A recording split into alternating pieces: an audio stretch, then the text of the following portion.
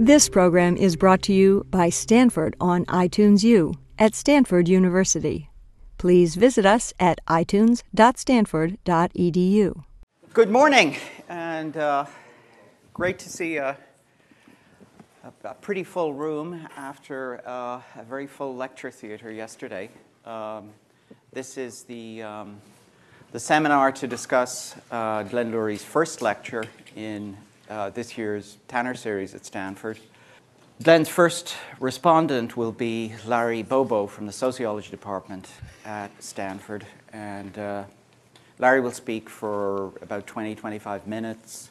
Then Pam Carlin from the law school will speak for roughly the same amount of time. Then I shall invite Glenn to respond briefly, and then we will open things for discussion. And I will try to determine in a fair-minded manner who gets to ask the question first. Okay?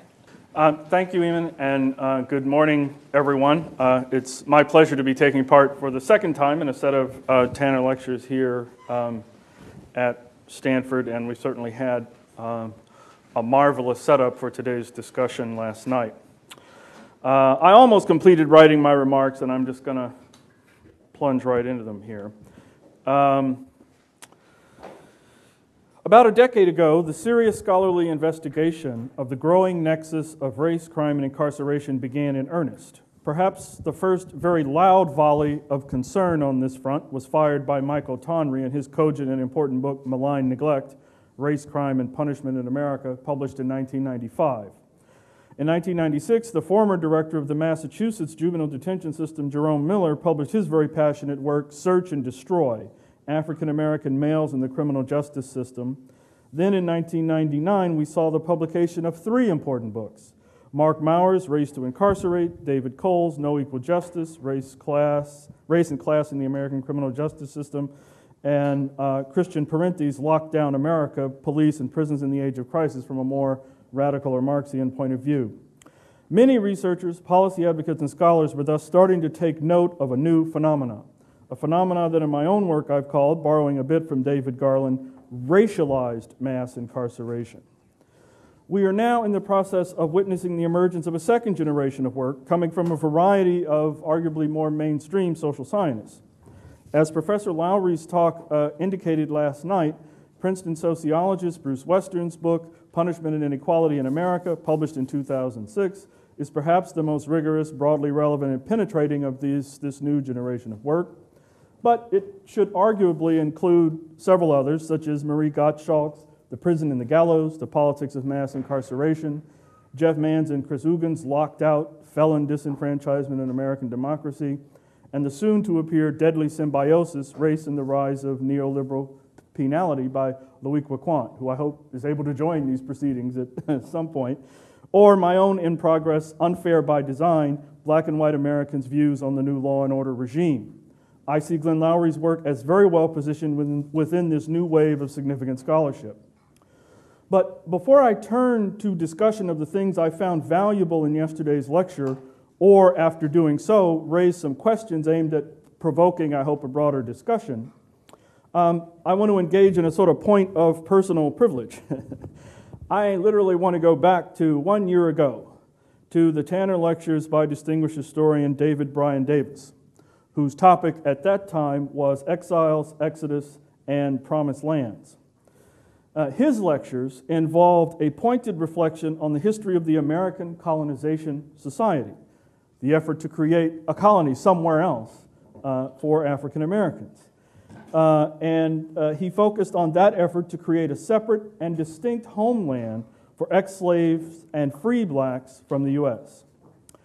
At that time, I offered three different takes on Davis's lecture, items 1 and 2 of which need not concern us here. But I am going to read you word for word the conclusion of my remarks, which, I must say, no one in that audience at that time said a word about.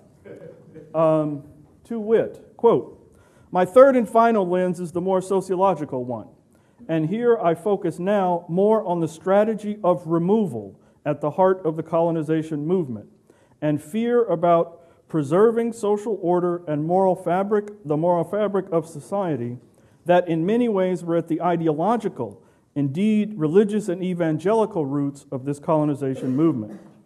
I am led to wonder if we are not today in the midst of a terrible and twisted realization of one aspect of that dream of, quote, the removal of free blacks.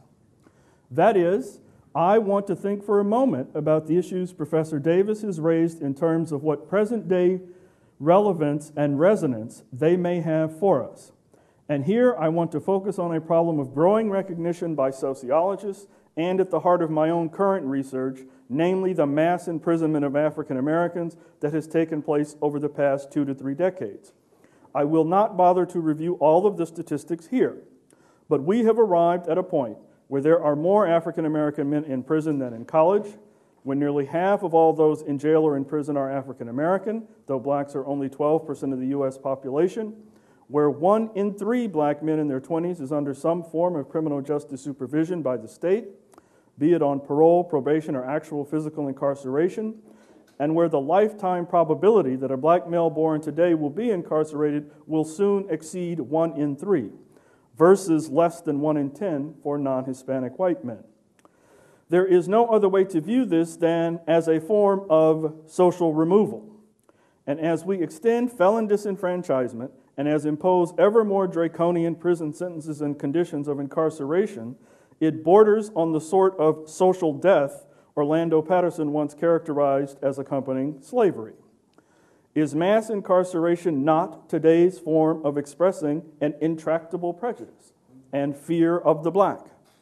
Is it not the path we chose as a society that otherwise will not commit to educating the underclass, that will not commit to providing jobs for those whom distinguished sociologist William Julius Wilson calls the ghetto poor? Instead, we find jails for them. Are we not in the process of creating incredibly harsh new internal colonies with our vast prison industrial complex? And as an empirical quantitative social scientist, I can tell you that measures of anti-black racial prejudice are durable and substantial predictors of the general public taste for punitive law and order policies. At the end, I take Professor Davis's lecture as an occasion to think not just about the complex story of the American Colonization Society, but about how this story bears on how we understand and engage the present. For me, the talk calls to mind the importance of interrogating the understanding and effects of racial prejudice. It calls to mind the need to interrogate the modern relevance and forms of racial removal, and it calls to mind the necessity of having well-articulated freedom dreams embodied in the notion of a promised land free of oppression. Word for word. Point of personal privilege now complete. Let me return to Loury's very stimulating lecture of last night.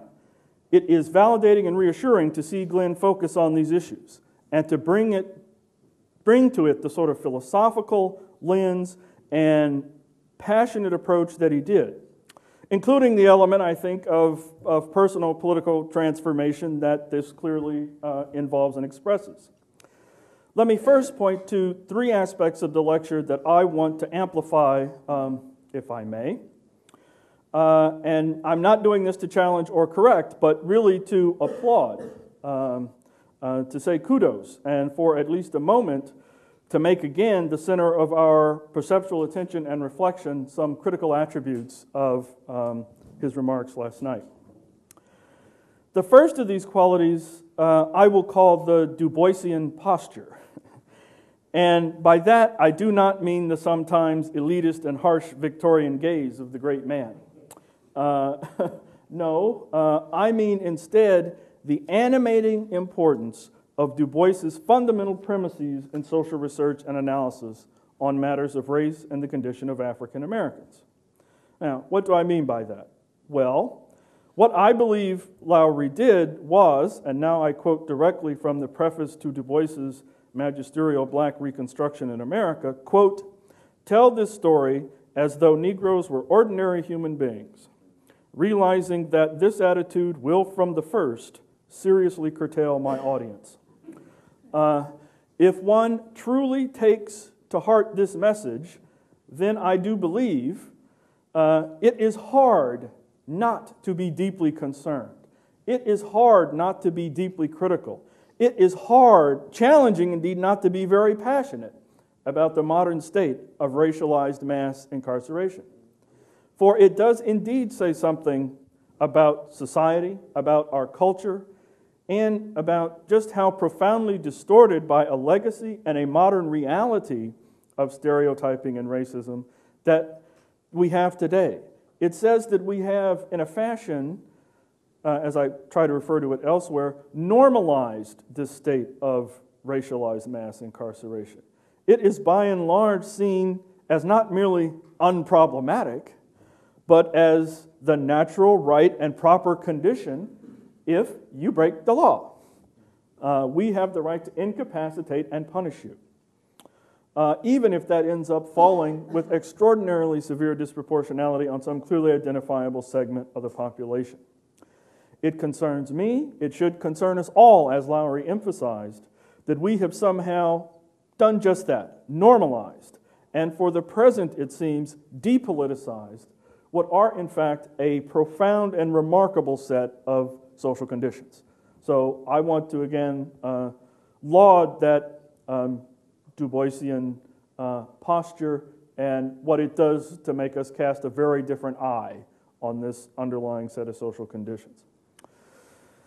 The second of the qualities I want to applaud is Loury's centering of slavery prominently in the narrative of his argument. This is, after all, America's original sin. But the reach and gravity of this transgression and its profound reverberations into the present are all too easily marginalized. They are frequently shunted out of view. I commend Glenn for not letting that marginalization of the defining imprint of slavery continue. Too often, the voices, the people who try to force such a recognition of the durable relevance of the slavery era to today's problems and conditions, are not merely seen as polarizing and anachronistic, but as just flat out impolite. Right? You're supposed to let that sleeping dog lie because haven't we somehow happily moved beyond all of that? And the short answer to that question is no, we have not. It still matters today. I believe that honesty and civic discourse of this sort should not be shunned or sanctioned, particularly when it is critical to bringing a full sense of perspective to a problem and what it might require or mean in this day to achieve real justice in the light of the scale and enormity of the injustices of the past.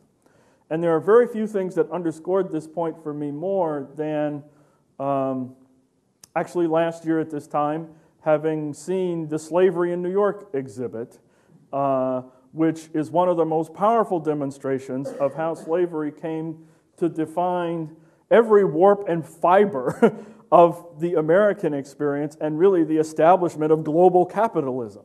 That it wasn't some bad episode that we've now gotten beyond. It was a defining era in the construction of almost all the institutions and circumstances we now know. So thank you. The third quality I want to applaud, there are in fact others which I will get to, but probably in a more indirect fashion, is actually the place where the Du Boisian posture on the one hand and the narrative prominence of slavery on the other meet, the place where they come together. And that, namely, is Loury's willingness to speak directly to the problem of the dehumanization of African Americans, so powerfully woven into our conventional cultural understandings and present-day social conditions, including the condition of racialized mass incarceration. When he speaks of dishonored persons, of racial dishonor, of a nation of racist jailers, he is issuing a powerful ethical and moral challenge to the nation. And again, I want to applaud that and say that it is right and just to cast this as an act of dehumanization, as a complete failure to recognize and socially embrace and validate the full equal humanity of another group of our citizens. Having now raised this triumvirate of praise, I now want to get nasty. No, not at all. I want to turn to some points that I hope are a little bit more provocative and help to generate some useful discussion this morning. My first point, in a more critical vein, is to say, well, what about the argument from conservatives? How would a number of Glenn's former confreres see this problem? For example, in my class on race and crime in America, which I've been teaching now since 2002, I routinely lecture on Chapter 10 of Stephen and Abigail Thernstrom's book, America in Black and White, One Nation Indivisible. There, they argue that we live in an era of unacceptably high violent crime. They argue that blacks are disproportionately involved in crime, so much so that, like John D. Ulio before them, they are comfortable using the phrase black crime. They argue that black youth in particular are involved in deadly violence as both offenders and victims. They argue that there is no longer a serious problem of racial bias in the functioning of the criminal justice system. And they argue, whether it be the application of the death penalty or the pursuit of the war on drugs, they don't see racial bias as a problem here. And they claim that economic hardship is really not the source of our crime problems. So please stop searching for quote-unquote sociological or structural roots to this phenomenon. They go on to make a particular point of emphasizing the reasonableness of white fears of black crime, stressing that blacks are responsible for a disproportionate share of crime in general, and in particular, they do the lion's share of inter- or between-race crime. Most crime is intra-racial, but if you look at the total pool of between-race crime, more of it is committed by African Americans than whites. Indeed, in their analysis, the problem of black crime is the race problem. As they write, quote, "The link between blacks and crime, strong in reality and even stronger in the popular mind, is the greatest single source of resistance to racial integration of our residential neighborhoods." Now, I review this argument not because Loury or anyone else need be held responsible for it, but in part to make the general point that there is an elaborate counter-narrative out there. And pardon me for having just said that, because in fact, it is a mistake to label it as a counter-narrative, because it is in fact the dominant and prevailing narrative. So, more to the question I want to pose then. How do we really dislodge a narrative that so powerfully instantiates and resonates with the worst features of the American culture regarding the racial divide? Or do we have reason now to believe that many conservatives have had the sort of change of heart and awakening that John DiIulio has had? My own strong sense is that we're not at that point, but I can easily be corrected. Let me link this concern with the conservative opposition and the dominant narrative directly to my second, more pointed question to Loury, which does concern the matter of racial bias and discrimination. We can all accept logically a claim that the mere existence of disparity does not mean or does not equate systematic discrimination or other unfair bias. And there is a large body of evidence produced by scholars and researchers, for example, like Alfred Blumstein and his colleagues, that argues, in effect, that most, if not all, of black disproportionate incarceration can be traced directly to actual disproportionate involvement in crime. That is, some would claim there is little strong evidence that, after taking into account an individual's criminal history and the attributes of a crime committed, that race gives us any further purchase on how the criminal justice system treats offenders. Yet Loury, unlike my own work I'll quickly put in and that of many others, frames an argument that is very much driven by a race-based analytic or a race-centered line of critique. Does one not have to make a case for or about racial bias in order to sustain in a persuasive fashion this sort of analysis? I mean, that's the question. Can you launch an analysis from race without having established that we're talking about some unfair discrimination operating? Is it either logically, or perhaps more importantly as a practical political matter, is it sufficient to say that we know patterns of prior discrimination and contemporary racial indifference make for the problem that we now observe and bemoan? Will that sort of inference from the Du Boisian posture and what we know about history be sufficient to move people to embrace a logic that in most other circumstances would have required a demonstration of systematic discrimination and racial bias? Third, among my efforts to provoke discussion, is to challenge the occasionally, and I'm sorry if I'm overstating this, the occasionally dismissive posture Glenn adopts toward social scientific evidence. At several points you say that, quote, science is insufficient, or that science is not the answer. And I don't want to exaggerate how you mean that or how much you use it, but it does happen there. That these remarks are made, the science is at least not the full answer. Given how heavily the talk focused on empirical research, it seems that, at the most, I read you as communicating a sort of ambivalence about the role of social scientific evidence might play in the drive for a profound refashioning of our public discourse and policymaking on the matter of crime and crime response. But perhaps we can get you to speak at greater length on this exact question. Someone suggested to me recently that reviewing all of the numbers and facts as you did, and as I've been doing in lectures for several years now, does not persuade anyone. My first thought, and a reaction I stay with even now, is that my first mission is not, in fact, persuasion.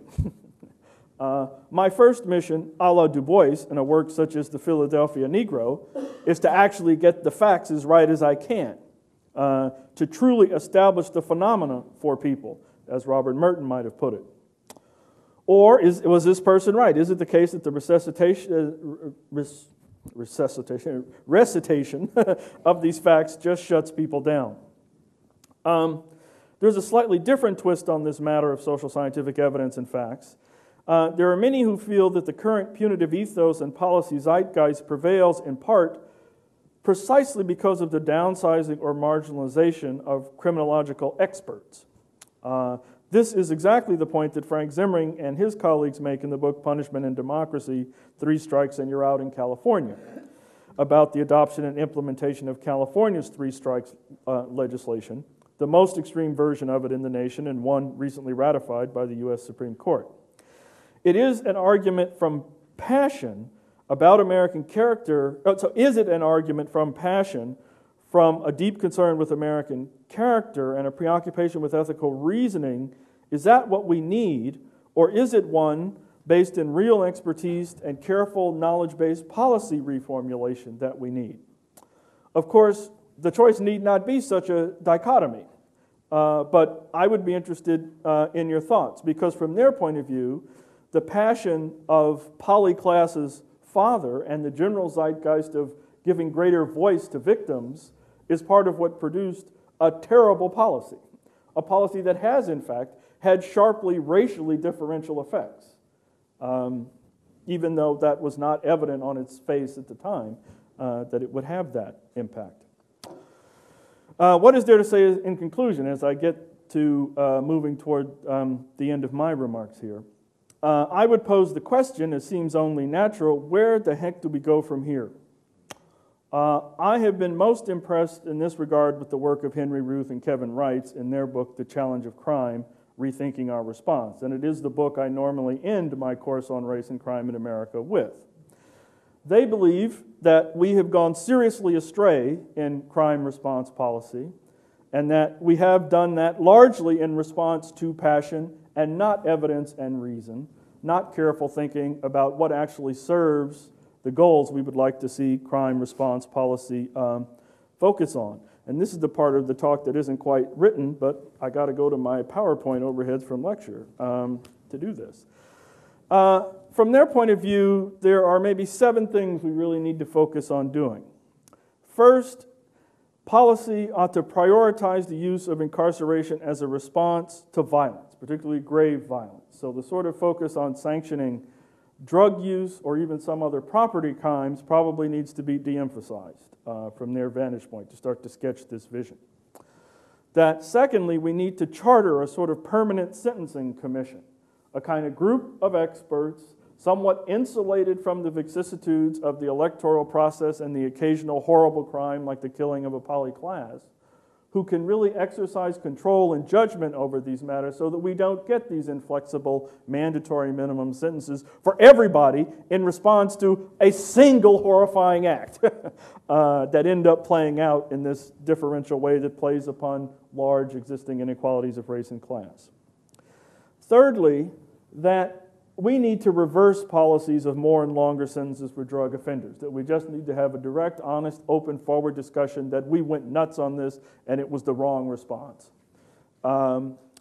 Fourthly, that we do in fact need to conduct a national audit of incarceration, and that when we find these and document and make clear to the public these huge disparities by race and other forms of group inequality, that we have to have strong questioning of whether that outcome was really the goal of our social policy. Next, they want to promote effective helping programs for offenders. Good namby-pamby liberal stuff, whatever that is. Another namby-pamby thing which I'll skip. And then lastly, and this I think is true, that any major reform in the law enforcement strategy and apparatus always be preceded by an analysis and statement of the racial, ethnic, and financial changes that may result. That in effect, we don't make important changes unless we've done a human social impact statement of some kind. What do we reasonably foresee is the outcome of having implemented some policy change? Which I wonder on your reactions as to that kind of strategy, both as to whether this sort of strategy is sufficient, calling for that way of formulating policy, and if there are any real grounds for hope that we can get society to move in that sort of direction. My own work here has focused on the public opinion slant on this, and in particular our capacity to either frame the issues in ways that draw people's attention to different information or create a different cast of the crime and law and order problem, and can we get people to support a more preventative, more rehabilitative, less punitive response to crime. And I have to tell you, the long and the short answer is not very encouraging. Not at all with respect to the death penalty. And I won't go through the details of it, but we can in the discussion. But I think that fits the argument that violent crime is in a different category and the public is unlikely to be moved in any even modestly generous direction in how we deal with that. And I'm actually not too troubled by that. The one place where we are able to produce some evidence of real capacity to move public opinion by drawing people's attention to some of the inequities in the system, fortunately, is in the area of how we waged the war on drugs. And in particular, we did something we called the crack versus powder cocaine experiment, where we simply asked people if they approve or disapprove of the sentencing differential for crack versus powder, with the sentences being much harsher, actually 100 times harsher with regard to crack than for possession of powder. And substantial numbers of both the black and white population, but many more whites, approve of the sentencing differential. If we then experimentally manipulate that and say, well, are you aware that most of the people arrested for crack possession are black and most of those arrested for powder possession are white? In that case, we get a full 20% of the U.S. adult population on both sides of the racial divide, black and white, to go, uh-oh, that doesn't feel right. It shouldn't be differential. And then we thought about it as good survey research and said, well, you know, all we asked is whether or not they approved of the differential. We didn't specify whether or not the punishment for powder should be brought up to that for crack, or the punishment for crack should be brought down to that for powder. And in our punitive zeitgeist, you can guess what happened when we redid the experiment to clarify that. It's real important to move the punishment for powder up to that for crack, so that the general zeitgeist is not a very forgiving one. And it is pretty deeply rooted in, sadly, anti-black animus, to the best of my ability to calculate it. So I would love to hear some thought and reflection and speculation on how to break into that. My one thought, and then get close to the note on which I'll end on, is that the unbearable cost of sustaining this incredible archipelago of prisons, as you put it, will be the primary practical political entree to staunching this emergence of the racialized mass incarceration state. It just becomes clear that the trade-offs between brick and mortar for prisons versus computers and desks for classrooms, salaries for prison guards versus raises for teachers and nurses just become clearer and clearer and clearer as we make bigger and crazier investments in a prison industrial complex. And I think not an ethical argument, not an expertise-based argument, but the crushing weight of the financial impossibility of sustaining this insane system will be our main entree toward social reform. I was actually going to read you all the lyrics of Wynton Marsalis's new song, From the Plantation to the Penitentiary. But you get enough of the flavor of it from the title. It's a beautiful thing that he's just done. Part of the point is to say that even our mainstream cultural producers are now very much focused on this exact nexus of concerns. To conclude, in my class and in my own writing on this subject, I emphasized that we as a democratic society have ushered into existence a deeply problematic state of affairs, a racialized mass incarceration state. This condition has reforged a long-standing and troubling nexus between race and crime in America. This is at one level a deeply ironic circumstance in an era where we have a large black middle class, where we have important civil rights protections, and more particularly where there are literally in the criminal justice system ever larger numbers of African American police officers and police chiefs, prosecutors and judges, correction officials, and the like. How did it come to this? And it is a circumstance that does now threaten core achievements and hopes of the great civil rights era. I want to applaud and thank Professor Loury for making us think very deeply about what this circumstance says about our character and our society and about the need to fashion a very different approach to these questions. Thank you.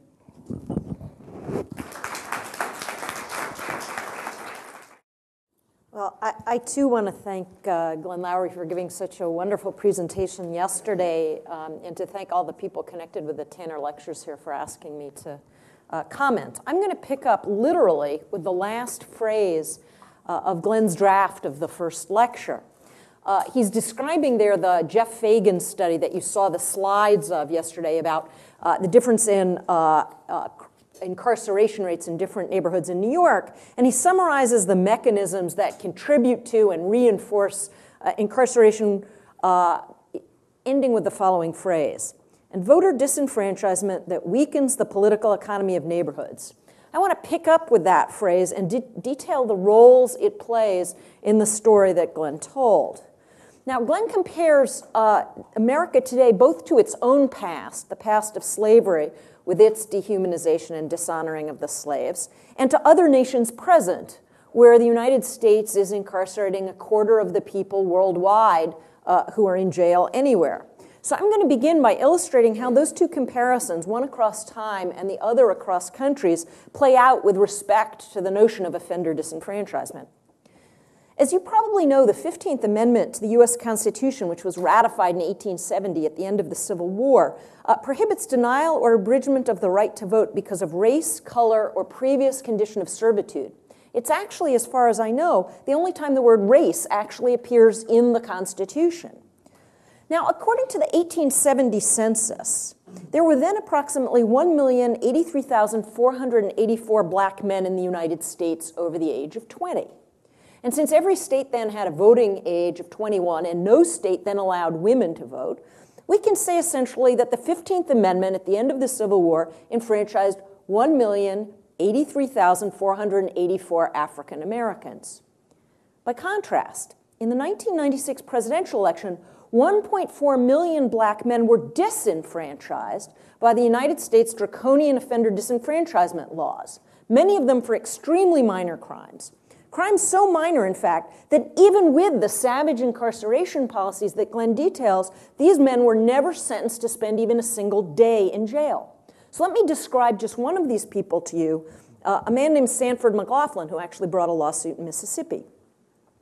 In the winter of 1988, Sanford McLaughlin went to the local Jitney Jungle, which is basically a kind of crappy grocery store, and tendered a check for $150 to pay for his groceries. a check for which he had, in pompous terms lawyers use, insufficient funds on deposit. In other words, he bounced a check at the grocery store. The grocery store filed a complaint against him. He was convicted of one misdemeanor count of obtaining money under false pretenses. He was fined $75 plus court costs, ordered to pay the $150 to the Jitney Jungle, and placed on 6 months of non-reporting probation. Under Article 11, Section 241 of the Mississippi Constitution of 1890, he was disenfranchised for life. Now let me turn to a cross-national comparison. At one point, anywhere in the Anglo-American world, all felonies imposed a civil death on convicted persons. But that hasn't been the law either in the United States or anywhere else in the world for centuries. America's disenfranchisement policy is hardly inherent in democratic societies today. Prisoners, let alone offenders who finished serving their sentences, vote in countries as diverse as the Czech Republic, Denmark, France, Israel, Japan, Kenya, the Netherlands, Norway, Peru, Poland, Romania, Sweden, and Zimbabwe. In Germany, the law obligates prison officials to encourage prisoners to assert their voting rights as part of their rehabilitation. Israel sets up polling places in prisons and detention centers, and its laws even permitted the man who assassinated Yitzhak Rabin to vote for his successor. The Supreme Courts of Canada and South Africa both issued opinions in the last few years requiring those nations to allow even offenders still serving time in prison to vote. Let me read just a brief statement from the opinion in the South African case, which was written by Justice Albie Sachs of the South African Constitutional Court, a man who spent quite a bit of time in jail during the apartheid era and who would presumably therefore be disenfranchised for life if he lived in the United States. Justice Sachs's statement illustrates precisely the point about shared destinies and empathetic concern that Glenn was urging upon us yesterday. The vote of each and every citizen is a badge of dignity and of personhood. Quite literally, it says that everyone counts. In a country of great disparities of wealth and power, it declares that whoever we are, whether rich or poor, exalted or disgraced, we all belong to the same democratic South African nation, that our destinies are intertwined in a single interactive polity. We have no chance of seeing anything like that said by the Supreme Court in the United States, I think, any time in the lifetime of most of the people in this room. So let me return now to our history. Even in America, offender disenfranchisement has a suspicious pedigree. Scholars are not entirely in agreement about when offender disenfranchisement laws first began to appear. A law student note written about 30 years ago cites a provision in the Virginia Constitution of 1776 as the first such law. By contrast, the more recent work by Chris Uggan and Jeff Manza that Larry referred to, and I want to urge all of you here to attend the conference next Friday at which Jeff Manza is going to be talking as part of, I think it's the Criminal Justice Center and a couple of, I think the sociology department's involved in this as well, but there's a conference on punishment occurring at the, in CSRE. So you should go and definitely see Jeff Manza. But in the work that he and Chris Uggan have done, they identified the first disenfranchising provision as appearing sometime in the 18-teens. But as late as the 1850s, a majority of states did not disenfranchise former offenders. It was only in the 1860s, the same decade in which we saw emancipation, that 2/3 of the states had adopted disenfranchisement provisions. Now, why is that so? Well, the link to race in those more candid times was quite explicit. Consider, for example, the Alabama Disenfranchising Constitutional Convention of 1901. Section 182 of that Constitution disenfranchises individuals convicted of any crime involving moral turpitude. Even then Justice Rehnquist, writing for a unanimous Supreme Court, had no trouble striking down this provision that dealt with misdemeanants who had engaged in acts of moral turpitude. And the basis for the court's ruling was that this offender disenfranchisement provision was tainted by a racist purpose. Justice Rehnquist quoted John Knox, who was the president of the convention, in his opening address stating, "And what is it that we want to do?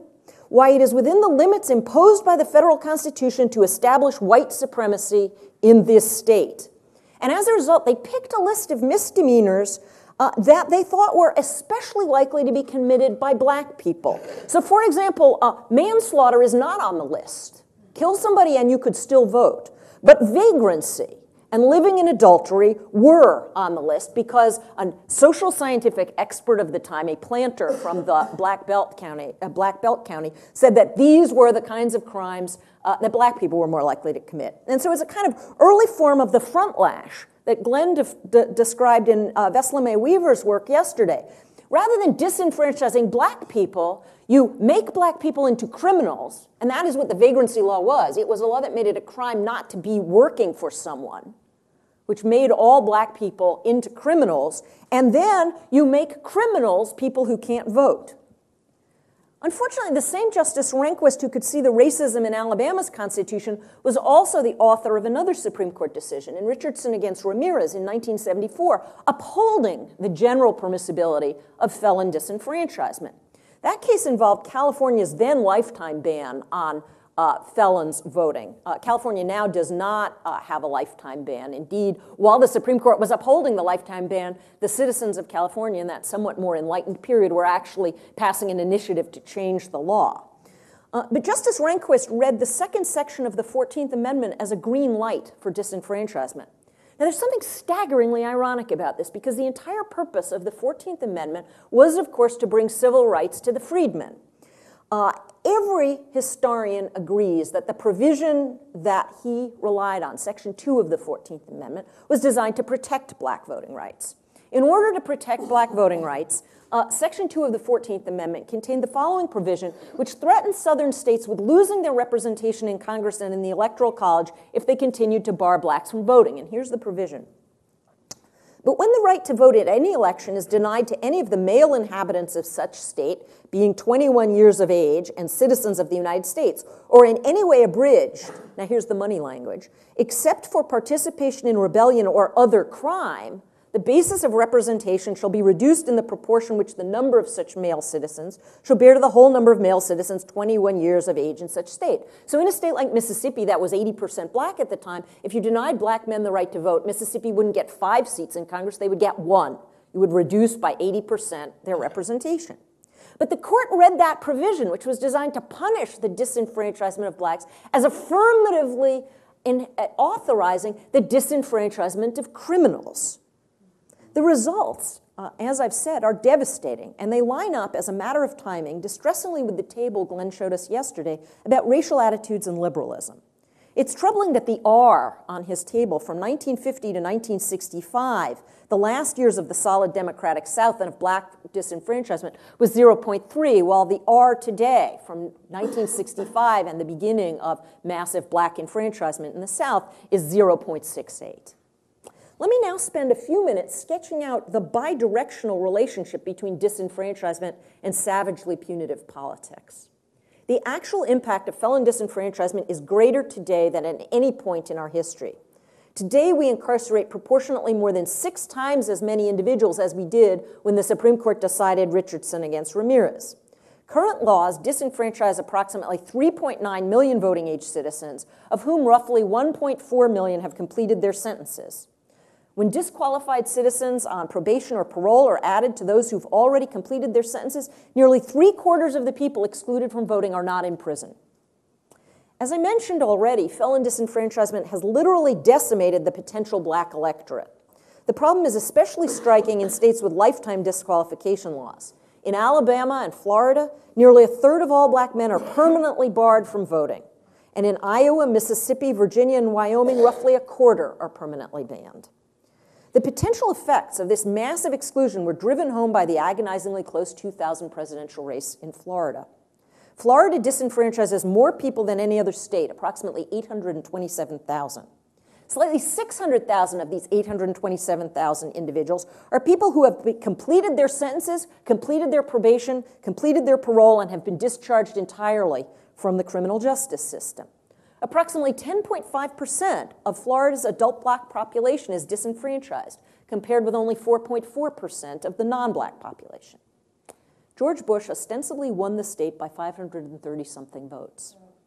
A recent study by Chris Uggan and Jeff Manza estimated that had ex-offenders who had completed their sentences been permitted to vote at the same incredibly low rate as their equally poor and badly educated but not convicted compatriots, Al Gore would have carried Florida by more than 31,000 votes.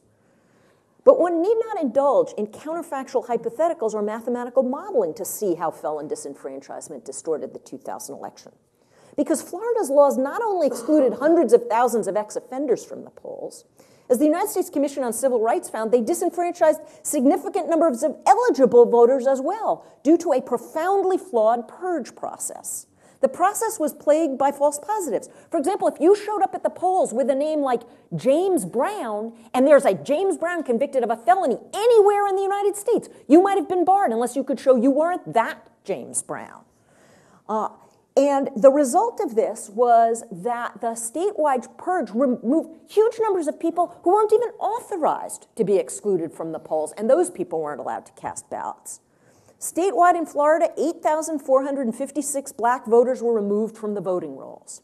After the election, of the 4,847 people who appealed their exclusion, 2,430 were restored to the list as eligible voters, but too late to cast a ballot in the 2000 election. In one large county in Florida, the supervisor of elections later estimated that 15% of the people purged were in fact eligible to vote, and that a majority of those purged were African Americans.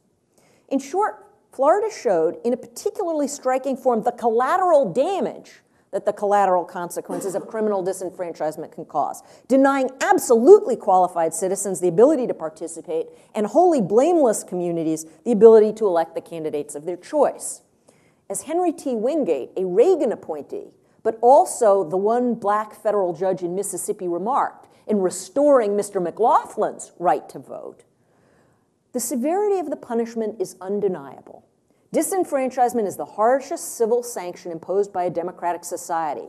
When brought beneath its axe, the disenfranchised is severed from the body politic and condemned to the lowest form of citizenship, where voiceless at the ballot box, disinherited, must sit idly by while others elect his civil leaders and while others choose the fiscal and government policies which will govern him and his family. Now, the year 2000 also involved another event that highlights the racially salient political consequences of the war on crime and its attendant disenfranchisement of large numbers of black citizens. Under the so-called usual residence rule, the Census Bureau counts incarcerated individuals as residents of the jurisdiction and where they're incarcerated and not where they came from. Now, in many states, this results in largely white rural communities having their population totals enhanced at the expense of the heavily urban, overwhelmingly minority communities from which most inmates come. Peter Wagner, who runs the aptly named Prisoners of the Census project, reports that although rural counties contain only 20% of the U.S. population, 60% of new prison construction occurs there.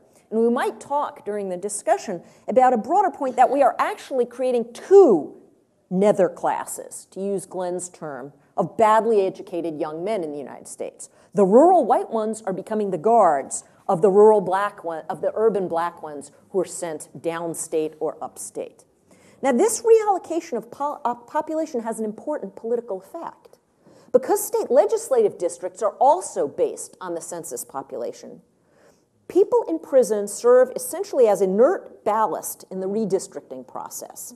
They enable the underpopulation of rural, overwhelmingly white conservative districts relative to urban, heavily minority liberal ones, thereby potentially changing the overall composition of legislative bodies. For example, in New York State, 7 conservative upstate Republicans represent state senatorial districts that comply with one person, one vote only because incarcerated prisoners are contained within their population base.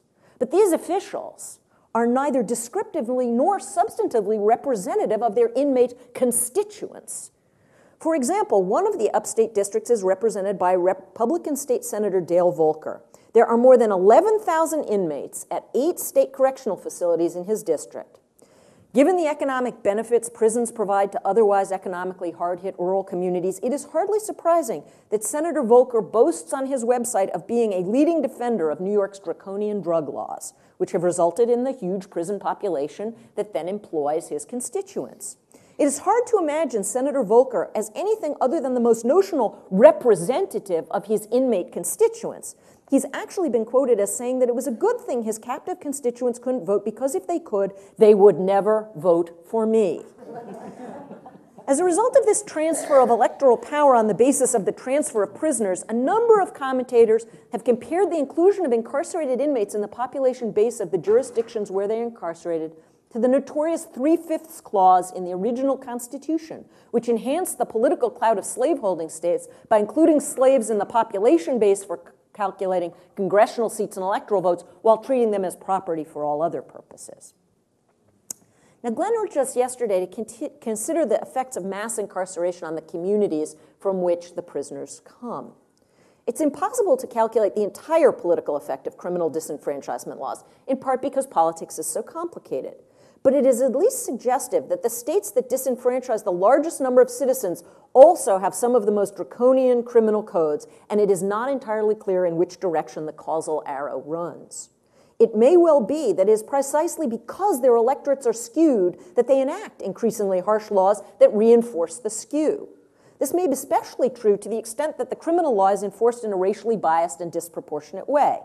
If the burden of criminal sanctions falls primarily on a group that's underrepresented within the electorate, even the relatively weak political safeguards against overcriminalization may disappear. Angela Barron's recent work argues that the perceived racial threat is a major explanatory variable in predicting a state's disenfranchisement practices, and concludes that the racial composition of state prisons is firmly associated with the adoption of state felon disenfranchisement laws. States with greater non-white prison populations have been far more likely to ban convicted felons from voting than states with proportionally fewer non-whites in the criminal justice system. Conversely, states with a small proportion of African American prisoners are the most likely to abolish restrictions on ex-offenders voting. And the dynamic relationship among crime, incarceration, and disenfranchisement may be even more complex than this. Just yesterday afternoon, while I was preparing my remarks, I received an email from a former colleague of mine, Bill Stuntz, who's now at Harvard and who's been studying precisely the odd intersection Glenn discussed yesterday, that as crime rates in the United States have dropped, the incarceration rates have continued to go up. Bill asked me for figures about the increased black representation in Congress and state legislatures after the 1990 round of redistricting, which was the first round of redistricting really governed by the Voting Rights Act in its most robust form. After I sent him some information about where there were new black representatives in Congress after 1990, he wrote back the following. It's interesting. You can slice it several different ways, and they all seem to come out with a significant correlation. The bigger the increase in black representation, measured by the ratio of black members of Congress to black population of the state, the bigger the drop in violent crime in the 1990s. Again, it's hard to draw causal arrows here. But if Bill is right, he's suggesting in part that punitive disenfranchisement might be contributing to, rather than deterring, increased levels of criminal activity. Now, I want to end on a somewhat optimistic note. The tenor of the debate over felon disenfranchisement has taken a remarkable turn in the United States in recent years. The courts have been totally unsympathetic to these cases for the most part. But after a generation of essentially unsuccessful litigation, politics has made some dramatic strides. A conservative Republican governor of Alabama signed legislation making it easier for ex-offenders to regain their voting rights. Several other states have recently, as a statutory matter, made the restoration of voting rights automatic on completion of an offender's sentence or within a short period of time thereafter. Recent public opinion surveys find that over 80% of Americans believe that ex-offenders should regain the right to vote at some point, and more than 40% of Americans would allow offenders on probation or parole to vote. Presidential candidates such as John Edwards and former presidents such as Bill Clinton, Gerald Ford, and Jimmy Carter have also supported reinstatement. And although one recent study by economist Tom Miles at the University of Chicago Law School purports to show that felon disenfranchisement laws have no discernible effect on state-level rates of voter turnout because these people wouldn't vote anyway, I returned home last night to find an article in this week's issue of The New Yorker in the Talk of the Town section about men living in a house in New York that's a residence for parolees and for other former offenders. And a guy who lived in the house for many years named Mustafa comes back to visit the house, and he explains that he made a mistake 30 years ago, and he's finally finished paying off that mistake. And what's the thing he most wants to do now? He wants to go and register to vote. Now, Glenn asked us yesterday what we could do, and he was asked that question as well in the questions afterwards. And it seems to me that the least that those of us who can vote can do is to insist that our votes will go only to candidates who promise to restore the voting rights of all citizens. Thank you. Okay, well, what can I say? I mean, these were two wonderful sets of comments. I'm so grateful and actually even a little tearful at hearing Larry Bobo's affirming response to my talk. I really appreciate it. And not just affirming, not just saying, you know, Brother Glenn, you're pulling in the right direction at last. But it's so intellectually rich and so provocative. And I don't want to keep us from being able to engage in a colloquy about that. And also, I'm informed and inspired and a little bit depressed, but nevertheless moved by Pam Carlin's short, compass, but comprehensive review of the problem of felony disenfranchisement. My student, Andres Idaraga, is not here. But if he were here, I think he would be saying something like what I'm about to read to you from a letter that he wrote me applying for a place in my class, my undergraduate class at Brown on the economics and politics of racial inequality in the United States. A principal aspect of my interest in your class is personal. I am a 29-year-old Latino college student who at the age of 20 was sentenced to serve 45 years in prison, 14 to serve and the rest suspended sentence for my involvement with drugs and guns. I served 6.5 years, spending 3 in a maximum security prison, and will be on either parole or probation until I'm 58 years old.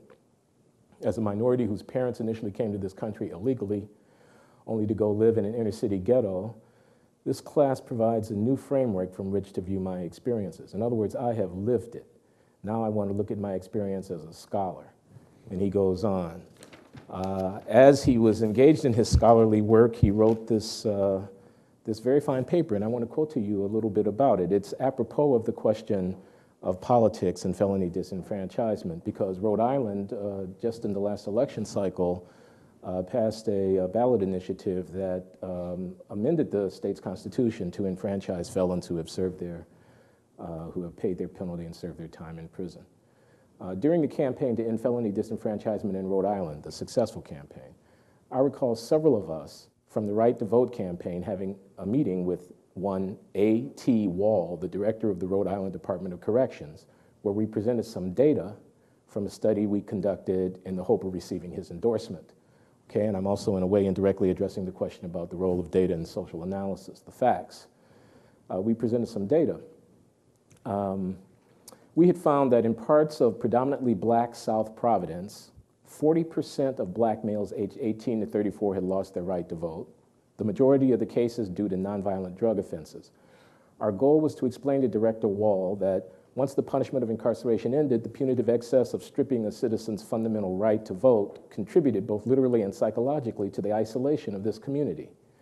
These already marginalized citizens were now prohibited from participating in the electoral process and had a concrete manifestation of their stigmatization, the fact that they were no longer being considered full citizens in a democracy due to their legal exclusion from it.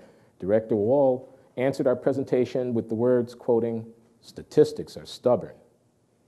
And from then on, he supported our effort, although he stopped short of an official endorsement. So statistics are stubborn, and certainly nothing I was saying last night in my preliminary remarks, where I commented on the limitations of science as a way of getting a handle on this problem, should be understood to say that we don't want to get the facts. We definitely want to get the facts. But Director Wall, looking those facts in the face, nevertheless wasn't prepared as Commissioner of Corrections in the state, a position that could have had a lot of positive influence on the way that that campaign was received. Fortunately, it was successful nonetheless, publicly to endorse what he was persuaded on the facts to be the right thing to do. What might his reasons have been that he wasn't prepared publicly to endorse? I suspect, not having read your careful focus group and survey research on opinion, nevertheless, his intuition told him, he takes his political career and his future in his hands if he comes out on the side of the thugs versus whatever. He could know which way the thing was going to swing. He decided to play it safe. And I don't know the answer to the question. I just want to, well, hold on, let me just do one thing at a time. So what I was doing was not saying, let's not get the facts. What I was doing, however, was saying that the facts in and of themselves are insufficient to the task. Okay. What I was saying was certainly not, let's not reason carefully as quantitative social scientists, as economists, as sociologists. But what I was saying was that when questions of value are at stake, that reasoning well may be insufficient to bring us to an answer to those questions. So if I assert that the humanity of the person held behind bars must be counted, must be reckoned, must be recognized, that we're less as a people to the extent that we don't do that, it seems to me there's no way that I can demonstrate that claim with data. I can certainly support an argument on behalf of that claim with the facts. I ought to ground such an argument with the facts, but where else can I appeal? How could I persuade the Thurmstroms? I wrote a 7,000-word review in the Atlantic Monthly about that book, and which prominently figured their black crime language, their, what was the case of the fellow who killed his wife and then drove the car into a black community and told the police that they had been robbed by a black man, Charles Stewart. The Thurmstroms in that book say, how can you blame the police for believing Charles Stewart? Just as you say, because black crime is so bad. I don't know that argument is going to talk Abigail and Stephen Thurmstrom out of that position. I'm not quite sure how they got into it. Yeah, no, rather, I know full well that it's not going to talk them out of that position, but I'm not quite sure how they got into it. I mean, this is, anyway, so I don't want to, just, talk off the top of my head about these things. I think these things are really hard. But the thing I want to reiterate from what I said in this vein last night is that I'm very much taken by Michael Walzer's work. It's a little bit dated now, this book of essays, The Company of Critics, and then the little short theoretical piece, Interpretation and Social Criticism, where he says, there are kind of three paths in moral philosophy. One of them is Moses comes down with the tablets, and then you just know what's true. Another one is you're really, really smart, like Immanuel Kant, and you can deduce it all from first principles. And then the third is, and the one that he endorses, is you live within a tradition, a lived tradition of civic and ongoing communal life. The tradition has to be interpreted and reinterpreted with each generation. We got to tell the story. What's the story of the country? What is the country about? Who are we? Okay? Now, it's about persuasion, ultimately, at the end of the day. Not about compelling agreement on the force of logic. It's about making people come to the table, forcing them to confront the question of who are we, and persuading them that we're better than what our practice suggests. This is Michael Walzer's template for what social criticism might look like. It's the kind of thing that I was inspired by, as I was saying, really, to my fellow economist. Cost-benefit is not going to be enough to get us there, right? We got a mechanism, and we understand the workings of it as a logical problem, but where's the spirit of it, okay? And I'm not talking about something transcendental. I'm talking about in lived human communities, there's a spirit. There's a sense of what we're about. There's a collective enterprise, or not, something like that. Anyway, let me see if there's anything else here that I want to... another thing that Larry Bobo said that I would like to just comment on briefly has to do with, and I think this is very important.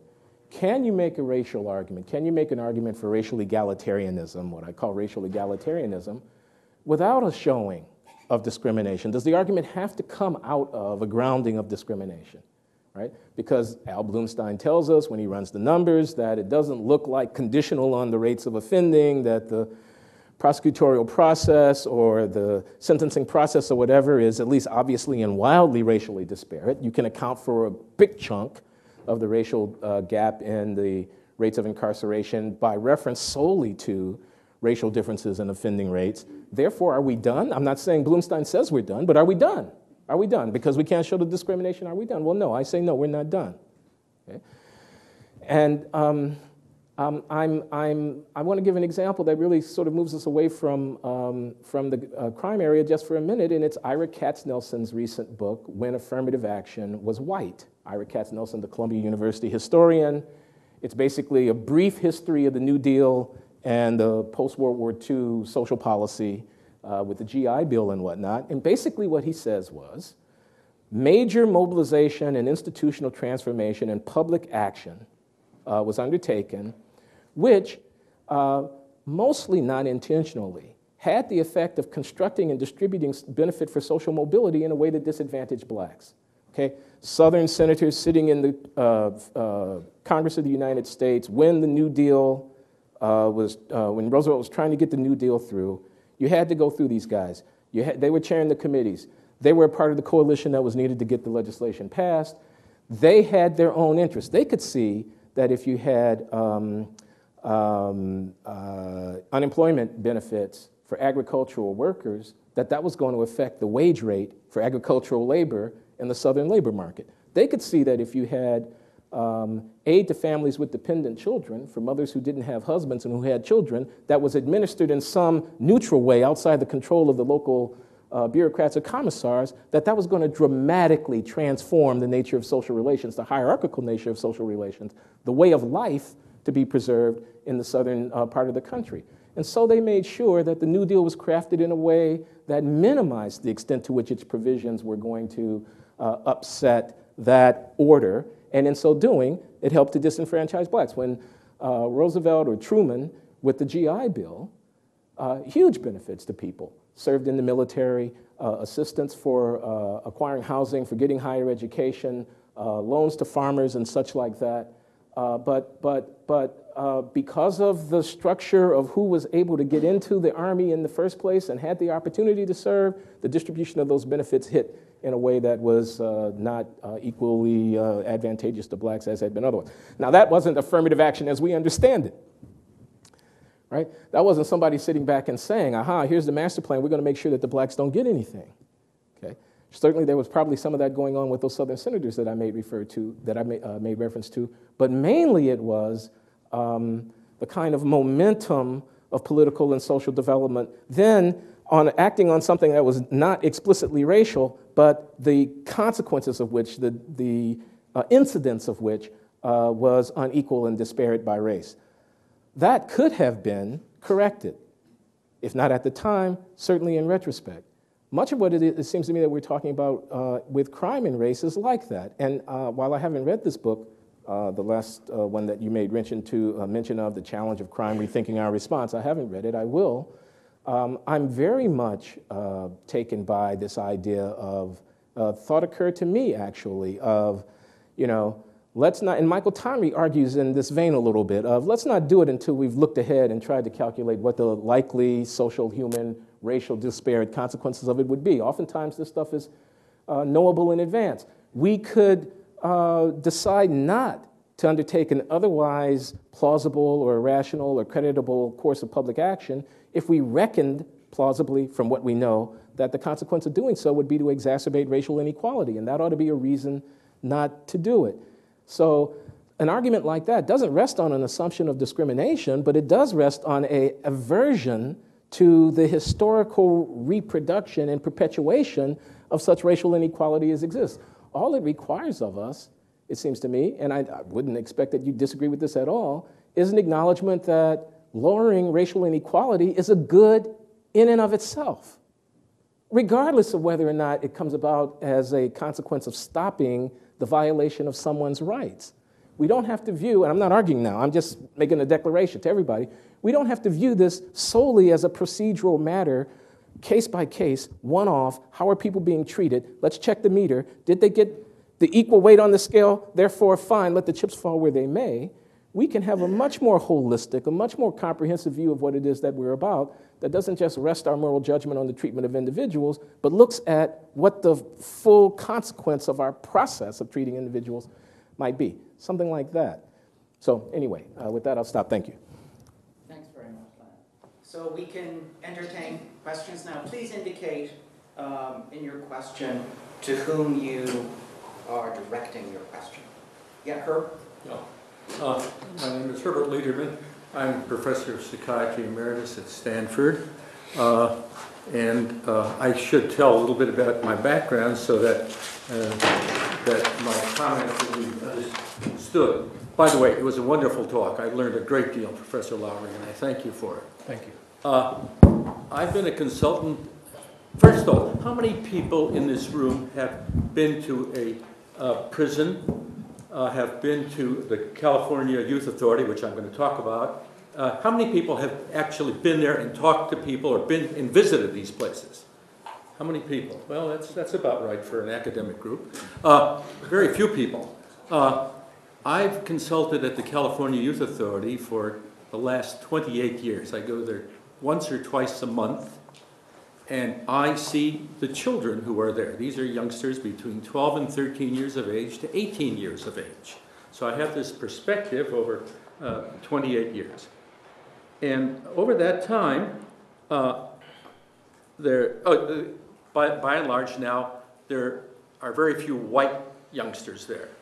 When I first started there were about 1/3, 20% white youngsters, and then black, and then Hispanic, and very few, no Asians. But one of the things that impressed me was that there were no youngsters from the middle class.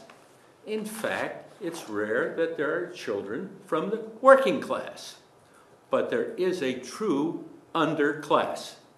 And that is the preponderance of youngsters in this institution. Now the institution mostly consists of mainly the largest number of Hispanics, next African Americans, Native Americans, that's another group in our society, and Asians. And these are Asians, by that I mean youngsters from Cambodia, Hmong, and others in the Central Valley. I review the history. I literally see these youngsters when I'm there and consulting with the staff. I see them for about 1.5 to 2 hours. And I review the case for at least that. So about 3 hours.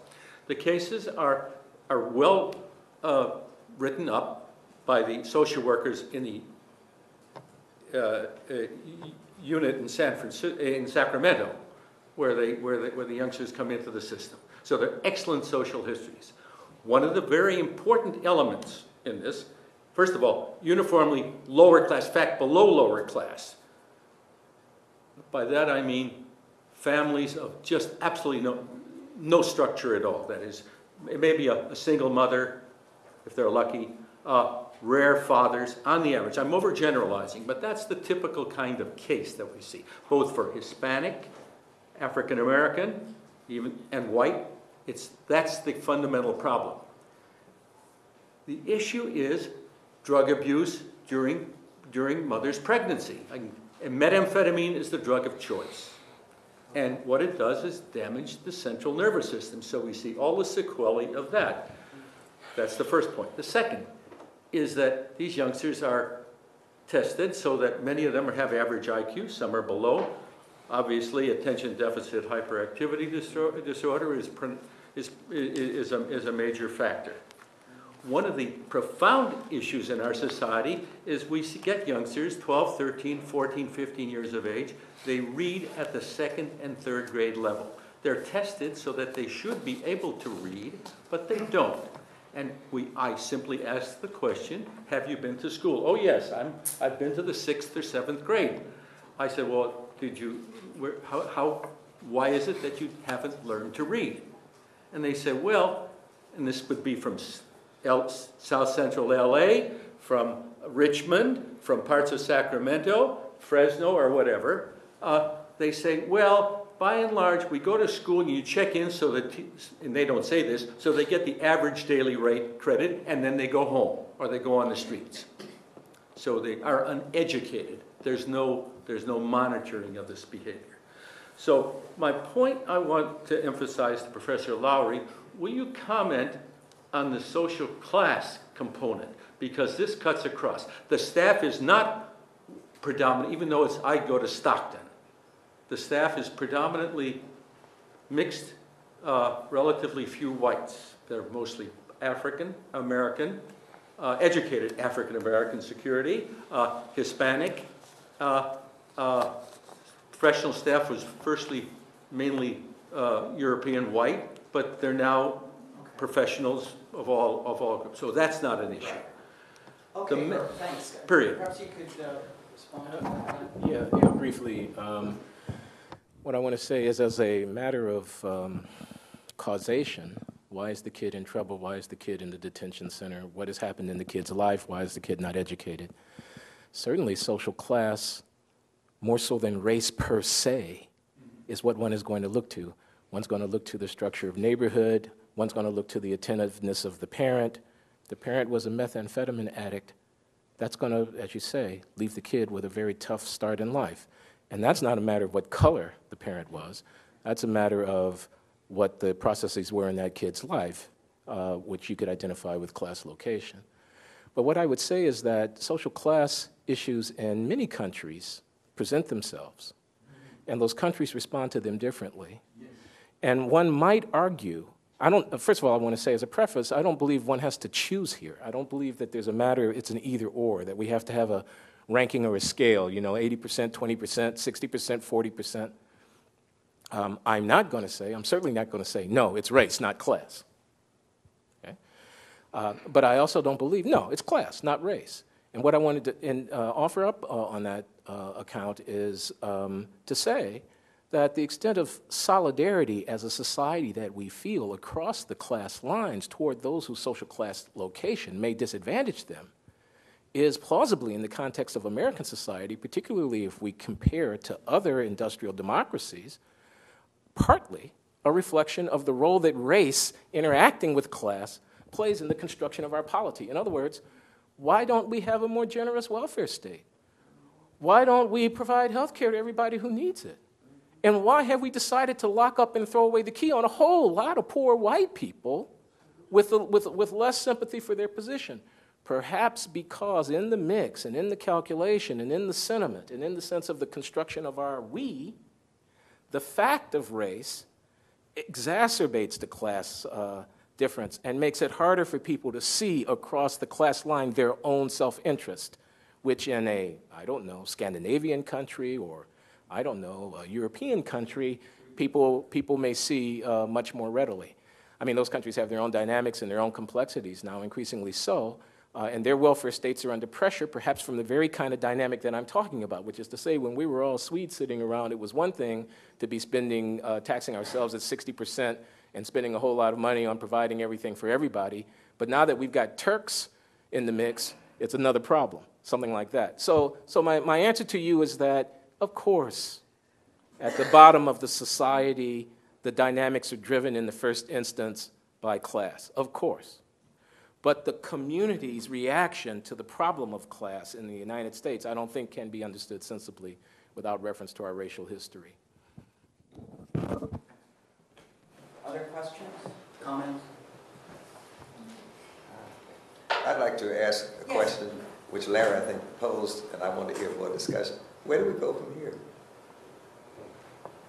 And I really mean that in the sense of what can be done concretely. For example, to what extent might curriculum changes in our universities, in our colleges, or where leaders are trained, what can be done? I accept the facts, I accept all of that, but what do we do? What can be done? I assume that's directed at me. Let me preface my response by saying, with due respect, and obviously the question is important, how am I supposed to know? And with due respect, do you understand what I'm saying? Do you see where I'm coming from? In other words, I'm not going to pretend to be an expert on these matters so much so that I'm going to construct an actionable list of how we're going to solve the problem. So let me refer to somebody who actually is an expert. I'm talking about John DiUlio. I mean, that is to say, someone who spends his life, his professional life, studying corrections, which I do not do. This is his list from years ago, published in the Wall Street Journal. Short answer is, we know what to do about this problem. That's not the problem, okay? Repeal mandatory minimum drug laws. Release drug-only offenders and mandate drug treatment. Reinvest and reinvent probation and parole. And then he goes on, stop federalizing crime policy and modify federal sentencing guidelines. He observes that Ed Meese has taken this position and many others. Here's another one on the list. Study and promote faith-based crime prevention and restorative justice. That might be a little bit more controversial. Redouble efforts at juvenile crime prevention. And then he goes on at some length about that. So, you know, as I said last night, I know you weren't there. I said, look, if we want to have a lot less people in prison, if we want to go from the 700 plus per 100,000 that we incarcerate now down to, I don't know, 150 or so per 100,000 that we incarcerated 30 years ago, if we actually want to do this, we have to invent institutions that are alternative to prisons to deal with people who break the law. Certainly, as a practical matter, you can't just throw open the gates and just let everybody go free. And you can't say, after we've done all of these things, of course, the numbers would come down. But even so, if we say probation and parole, then we need really more robust and effective institutions of probation and parole. And we would need to put a lot more money into it. And then, of course, there could be this, what you call it, liberal stuff about like domestic Marshall Plan and, you know, really investing more in our kids and our schools and so forth and so on like that. I'm for that too. But I don't really think, what I'm trying to say is, this is just my opinion, I don't think the problem of what is to be done is like a mystery. I think the problem is how would we actually get the people to go along with what we know needs to be done. Go. Yeah, well, I'm not an expert in that either, but you know, yeah, Facts, okay. I do, you know, all that, I hear that. Yeah. But what happens? How do you stop this? How do you do that? How do you change? You got to start. Right, I wonder if I could ask a question that just follows up on this, because I mean, one thing that strikes me is that there is one political possibility that there's one political possibility that does not rely on arousing a greater level of compassion among the American citizenry or the transcendence of residual racial antipathies, and that is the anti-paternalist strain in American political culture. I mean, there may be an analogy here between the war on drugs and the temperance movement.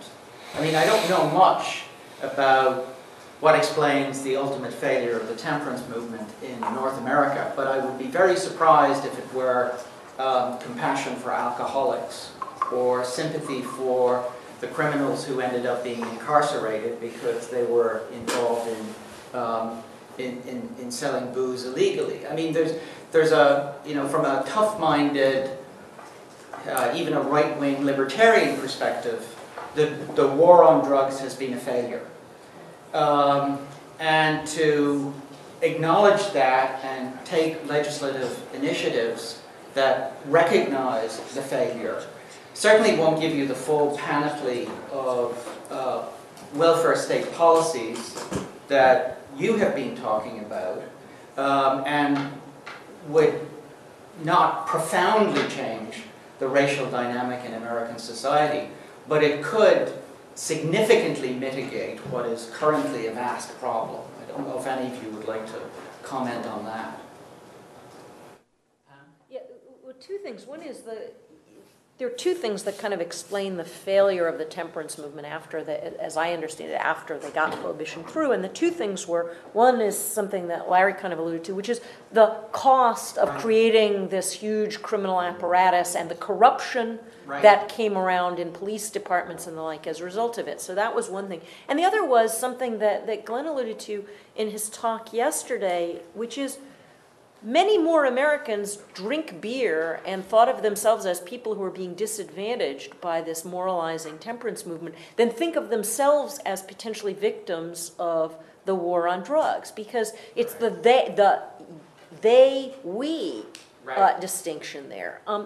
And, you know, to kind of tie that back to something about Lucius's question, if you look at what I think of as the most successful political criminal reform movement in recent years in the United States, it has been the innocence and exoneration movement And people were very worried when that movement first started that it was going to actually hurt the death penalty abolition movement, because the focus on the innocent would then leave people saying, but they're these guilty people and they deserve to die. And it turned out, oddly enough, that that isn't what happened. What happened is people got more and more uncertain about the unfairnesses and the like in the system. And so I think one of the things here is focusing, even though we recognize many of the people in prison are in prison because they committed the crime, whether they should be in prison or not, most of them are probably guilty, is to focus on issues that have to do with either innocent people. So focusing on, for example, the fact that Florida's disenfranchisement law disenfranchises a whole bunch of people who were never convicted of a crime,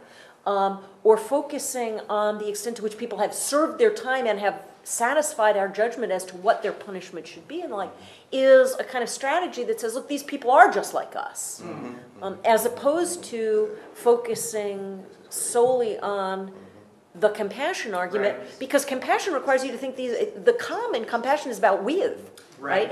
And so if you don't have some notion that these people are like you, it's very hard to get policy to move. And so you want to maybe start incrementally with the people who seem most like the kind of median voter as the... That's very helpful. Yes? Another thing to your question, Lucius, that gets to the American white community is economics. If you can convince a person, I spent 10 years very actively in a program in Colorado working with at-risk youth, and it was in a community of very, very wealthy people. And we brought in 100 youth from all over the country. It was headed by a man who was able to gain the trust of these kids, who had been there, done that, and who was working on self-esteem projects with these kids. And so aside from being very involved in that part of the program, I also had to talk to the people in this community and get them to understand that they could spend their tax money at $46,000 per head to incarcerate these kids once they did things worse than what they were doing, or at least got caught for it. Or they could put money into these prevention programs and save money. And that seemed to hit home to them. So yeah, if you frame it as the fact that we're going to save you money by having you, So one aspect of this is to find a local program that works with young people, and in order to keep them from, to get them back on track. They all have these dreams. They all have, dreams just like every one of us, and goals just like every one of us. They get off track for all these different reasons, but they're basically kids that can succeed in whatever goals that they want in really positive ways. So anyway, that's one thing. And then just a question to Pam, or to anyone. We have a national policy about allowing people to vote. Why is it that we have state policy about disenfranchisement? That how can individual states, one state says once you're done with probation or parole, you can vote. How can that be if we have this national policy that talks about, our right to vote? We don't have a national policy is the short answer. To our right to vote? No. The Constitution's, the right to vote that the Constitution gives to people piggybacks as a constitutional matter off the state's decisions about who can vote. And then it simply says there's certain national reasons that you can't deny somebody the right to vote. You can't deny them the right to vote on the account of race, on account of gender, on account of age once they turn 18. But generally the right to vote is left to the states. The administration of elections is left to the states. There's very little nationalization of that. And so you have this huge variation, and states that have traditionally disenfranchised black people have now, they can't do that anymore because we do have a national policy on that straight up. But what they can do is continue to disenfranchise people on the basis of, felony conviction. And I'll just note one thing that's happened in the last three or four years. And put in a pitch for another conference here at Stanford that you might be interested in going to, which is starting tomorrow and then over to Saturday. The Law School's Constitutional Law Center and the American Constitution Society and the Federalist Society are putting on conference on voting and democracy, and one of the big things in recent years is the rise of something called the voter ID movement, which is requiring people to present government-issued photo IDs in order to vote. And it is absolutely clear that the result of this is to throw huge numbers of African Americans off the voting roll. 18% of African American men who are allowed to vote, so we're not even talking about the ones who are disenfranchised, 18% of African American men between the ages of 18 and 30 who are allowed to vote do not have a valid government-issued photo ID. They're too poor and too urban to need driver's licenses. They don't have enough money to go anywhere else, so why get a passport? And 176,000 voters in Georgia in the 2000 election are people who don't have voter ID. All those people are going to be denied the right to vote now. So the national policy on this is one in which the fear of crime and the fear of fraud, as if, given, the one thing that economists have done is figured out, are you more likely to cast a decisive vote in a national election or to be killed in an auto accident on your way to the polls? And the answer is the latter. So the idea that there are a whole lot of people who aren't qualified to vote who are somehow showing up at the polls, to vote, even though they're not qualified, is just ludicrous. But the national policies are driven by a lack of data and this huge amount of fear. Josh. So these are a little bit formless, but whatever. So there were three lines of argument that you were suggesting, and I think they've also come out in this discussion. I just want to say something about them, maybe comment on them, and get you to comment on them. So there's one line of argument that was prominent in what you were saying last night was a sort of the drugs argument, which Eamon just picked up on.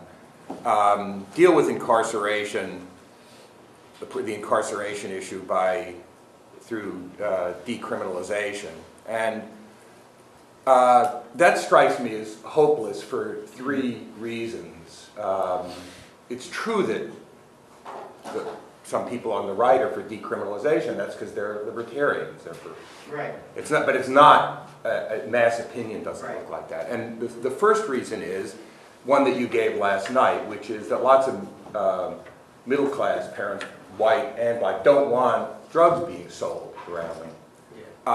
Secondly, they're not worried about their kids going to jail because they can, if they got to get out of jail free card, they hire a lawyer. So they're not worried about their kids going to jail for that, which goes to the issue about people's fates being tied together. It's not going to be punitive for their kids. And the third thing, which is, I think, something that speaks to a thrust of your thing, is you get you decriminalize a bunch of drugs, and what you're going to end up with is a smaller prison population that it's going to be vastly African American, lots of people still incarcerated, just as punitive, so that seems to me to be not a very promising.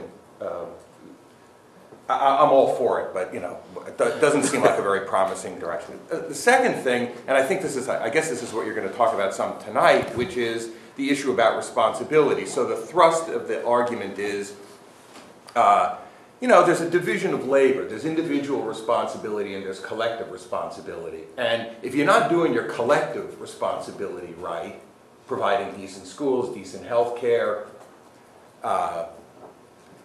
decent income distribution, then how can you hold individuals responsible for their bad behavior? Now, as a philosophical matter, I'm right with you on that. Completely with you. As an argument, as a political argument, strikes me as a non-starter. There's a difference between philosophy and politics, and I'm completely with you. But I just don't think that argument that says we didn't do our job, so you get out. You shouldn't be punished.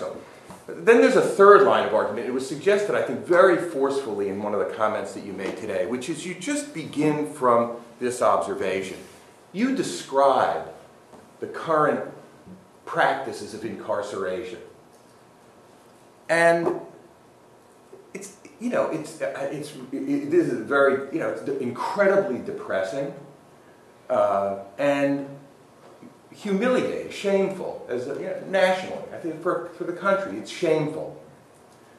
And my guess is that there are lots of people who are not for decriminalizing drugs and who are not going to buy into the responsibility argument, who listen to what you say and think, that's horrible. Maybe the Thurnscombs can come along and say, well, no, it's horrible, but it's justified. But even they think it's a pretty bad thing. And you better have a pretty compelling justification for it, because that's really bad. It seems to me that if you imagine a future, suppose you go to a group of people and say, imagine this future, that 15 years from now, the prison population will be, crime rate will be more or less the same as what it is now, prison population will be half of what it is now, and instead of half the prisoners being African American only, 30%, only twice represented, it would be 30% African American. How many people are in the room are going to say, gee, I don't know, that doesn't sound so good. The only question then is, how do you produce that result? I mean, if you accept the premise that you stated today, which is, let's talk about the fact that that's a bad state of affairs, however it was produced, whatever the analysis, however the social science, that's a bad state of affairs. Then the question is, what do you do to get from where you are now to a state of affairs that I think virtually everybody would think would be a better one, as bad as it would be? Only 1 million people in prison, okay? Only 2.5 times the representation of African Americans, the population in prison. Nevertheless, significant improvement over the current state of affairs. And then it seems to me the question really does have to come to not an issue about responsibility. It's not an issue about responsibility. It's not about decriminalizing drugs. It is about alternatives to incarceration, successful alternatives to incarceration. That's what we need. Absolutely. First premise, horrible state of affairs. However we got there, we're in some deep shit. However we got here, got to do something about it. Now let's talk about successful alternatives to incarceration. About alternatives to incarceration. And I said, yeah. I mean, this is all very sensible to me. I expect you're right that a rock-solid, compelling, philosophical argument doesn't necessarily move the political ball 1 inch.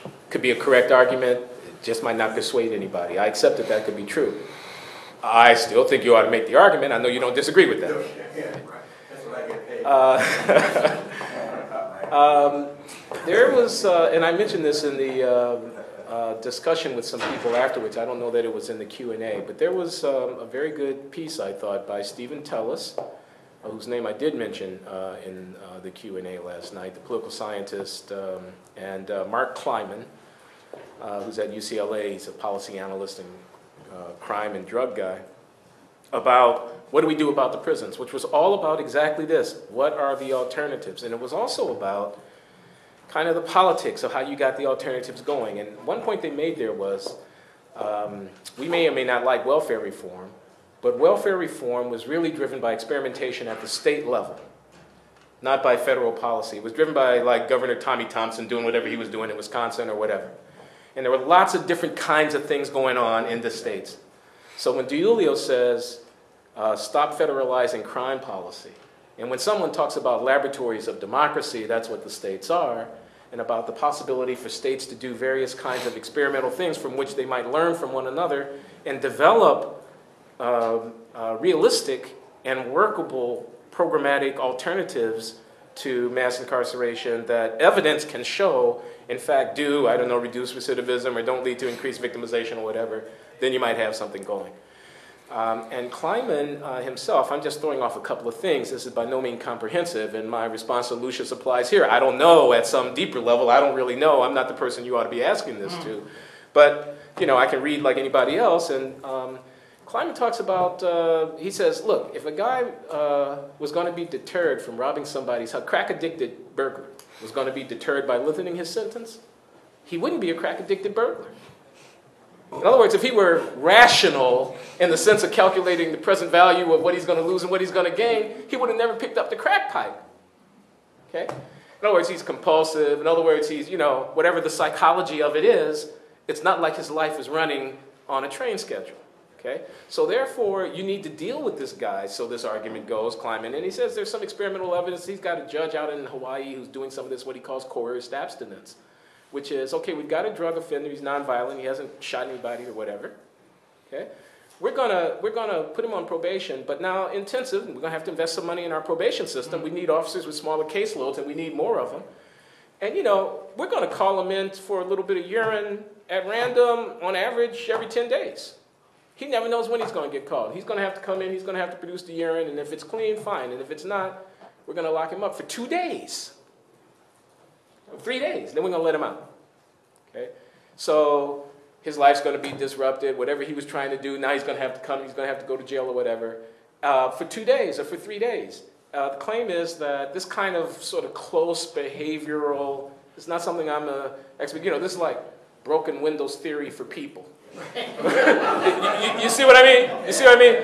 James Q. Wilson says, if you don't fix the broken window, the crime will go down. And so then Rudy Giuliani puts 100,000 cops on the street to fix every broken window, which is to say to stop every public urination, to get all the squeegee men off the street, to stop people from smoking marijuana or selling dime bags. And then suddenly crime is supposed to go down because we're going to catch a lot of guys with guns in the net and all of that. Of course, we're also going to catch a whole lot of guys without guns, and we're going to kill a few of them.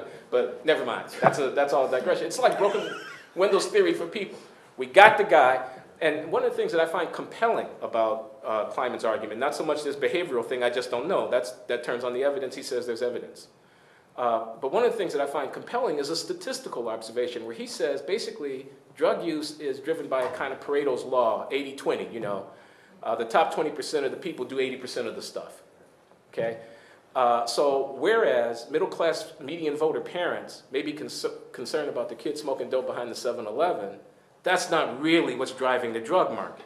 What's driving the drug market is a smaller number of addicts who are very heavy users and who account for the vast majority of the stuff that's used. And then Kleiman observes, but you know what? These people are in our custody, in and out of our custody all the time. They're coming through our institution because they're getting arrested for doing crimes. If we really want to tackle the drug problem, it's not, as a practical matter, because politically abolition is a non-starter, it's not going to happen, okay?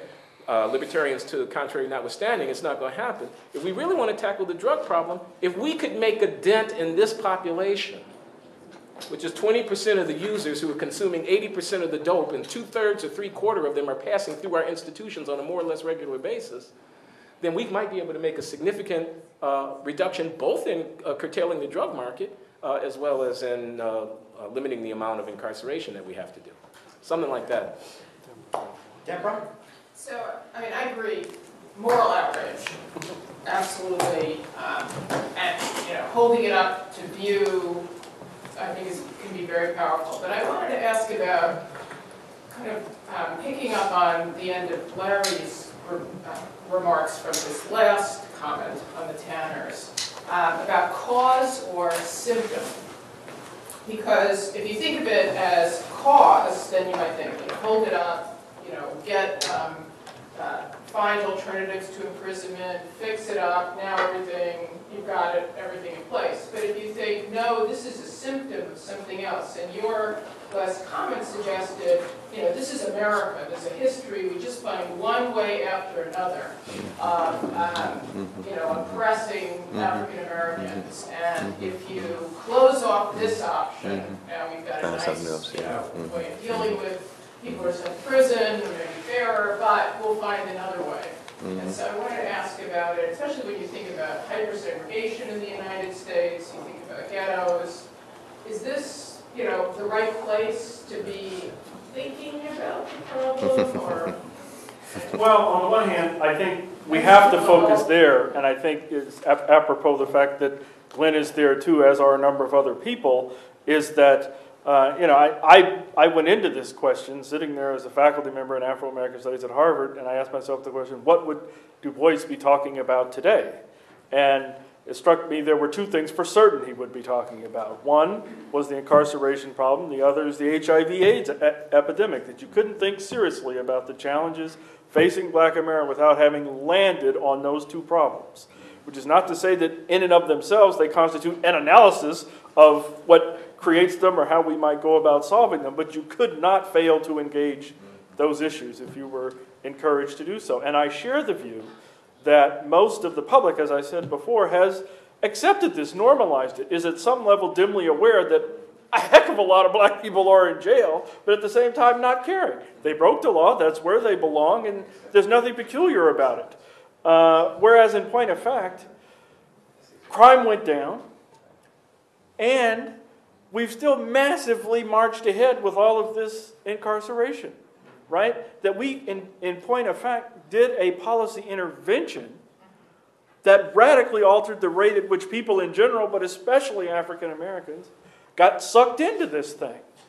And that thing does have, among other bad effects, on individuals, families, communities, deeply criminogenic effects. And I think it's a larger extrapolation, creating a worse nightmare down the road, as Glenn alluded in his remarks. So I think, yes, we have to go at this problem. We have to describe the parameters of it. Now, there is an implication in my comments that you're quite right about, which is that, and I almost did bring in the quote to try to really put it on the table, to just quote Derek Bell. And to say, are we talking about the permanence of racism here? When you say, let's ask tough questions about American character, as you know, one of the enduring debates and dialogues out there is whether or not this is fundamentally a hair-invoked democracy that never intended and never will accommodate African Americans or other groups of color, or whether there really is some fundamental promise of complete dissolution of problematic color divisions in this society. And I don't pretend to have the answer to that. And there's a lot of evidence that says it's going to be a hard struggle. And I want to be a pessimistic voice, because in response to Josh's comment, I was going to say, let's not underestimate the current punitive zeitgeist. Giving people evidence that something is useful, even useful for reducing crime, doesn't mean they'll support it. You'll be astonished at how ready people are to be punitive, for example, making it much harder for people in jail to go to school and get literacy or GEDs or college. People are ready to take that away. I have to fight the sin. My kids, I have to work hard. They have to take discipline. Why should we give it to prisoners? Well, because it's the one thing we know virtually eliminates criminal recidivism. But people will still say, punish the hell out of them, don't give them the resources for that, right? And that's a political circumstance we have to wrestle with. And I don't know the answer to it, but simply suggesting there's an ethical argument or even an evidence-based argument is not a solution to that political problem. I don't want to say it's totally intractable, but it's a tough nut. And so, yeah. Let me just make an observation here, which is, it's a kind of rhetorical thing, because there's a dilemma here, you know. I'm reading a book now by a historian called Ilan Pape about Israel. It's called The Ethnic Cleansing of Palestine. Okay? Now, my comments here are not about Israel, so please don't anybody get upset. Okay? All I'm saying is, think about the rhetoric of that. You know, Jimmy Carter says, Palestine, peace, not apartheid, right? Now think about the language. Now I know there's a huge debate going on in the blogosphere and in the journals and everything else about this kind of language and how you can frame it. And the dilemma that I'm trying to call hair-invoked democracy, you know, I think of Charles Mills, The Racial Contract, right? On the one hand, we're talking about how can we persuade people, and on the other hand, we're talking about let's call the thing what it is, okay?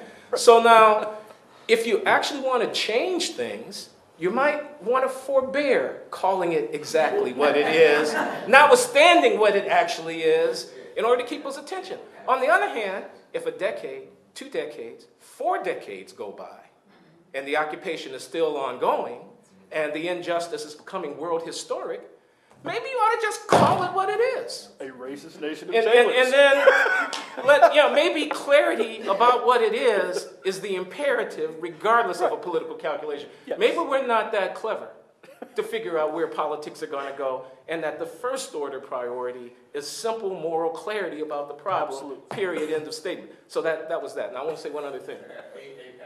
I'm telling you, man. And I wanted to write for Congress, too. I'm already moving away from it. I got a thunderbolt coming. Okay, it was just an analogy, you guys. It was just an analogy. Nice try.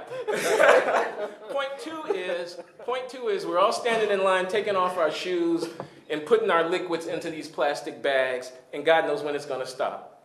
And the politician who says, okay, you guys, you don't have to stand in line anymore and put your liquids in the plastic bags. The first plane that goes down, she's finished.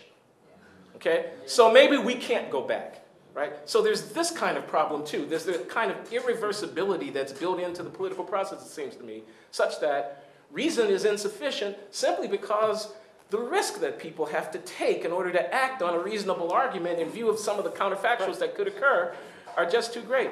Maybe we should be thinking about trying to find ways to insulate them from those risks.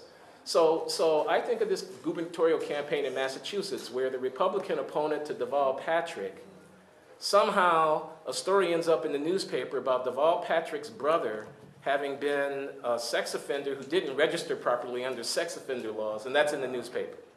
Or when Deval Patrick writes a letter on behalf of this guy, I forget his name now, who is a prisoner, and Deval Patrick, as a lawyer, basically shows some support for this guy's case. And then that becomes an issue in the campaign, okay? Because the signaling thing that's going on is, you see, he's soft on criminals. You see, he's soft on criminals, okay? Now, that's just reprehensible beyond any imagining, in my opinion. Where is the norm of civil discourse? Or a guy running for governor against the Democrat in Virginia says he'll enforce the death penalty even though he's personally against it. But here's the survivor of a murder case, and she's on the camera saying, I don't believe that the Democrat would really enforce the death penalty. In other words, how come we don't have some kind of repudiation of a certain kind of politics? Not as a partisan matter, but just as, now I know there are answers to that. I know the political scientists have answers to why it is that you just can't give speeches to people about cleaning up their acts. But maybe we could think about some kind of mechanisms that would encourage a more effective, informal ostracism and social sanctioning of people who poison the well of public discourse in a particular way. And if we could do that, that might create space for more intelligent policy to actually get into the process. This, I think, has been an exhilarating 2 hours. Please join with me thanking the speakers.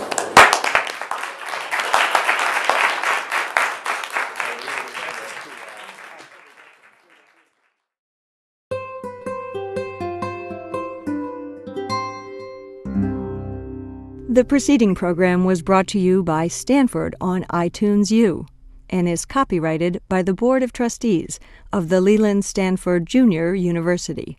Please visit us at itunes.stanford.edu.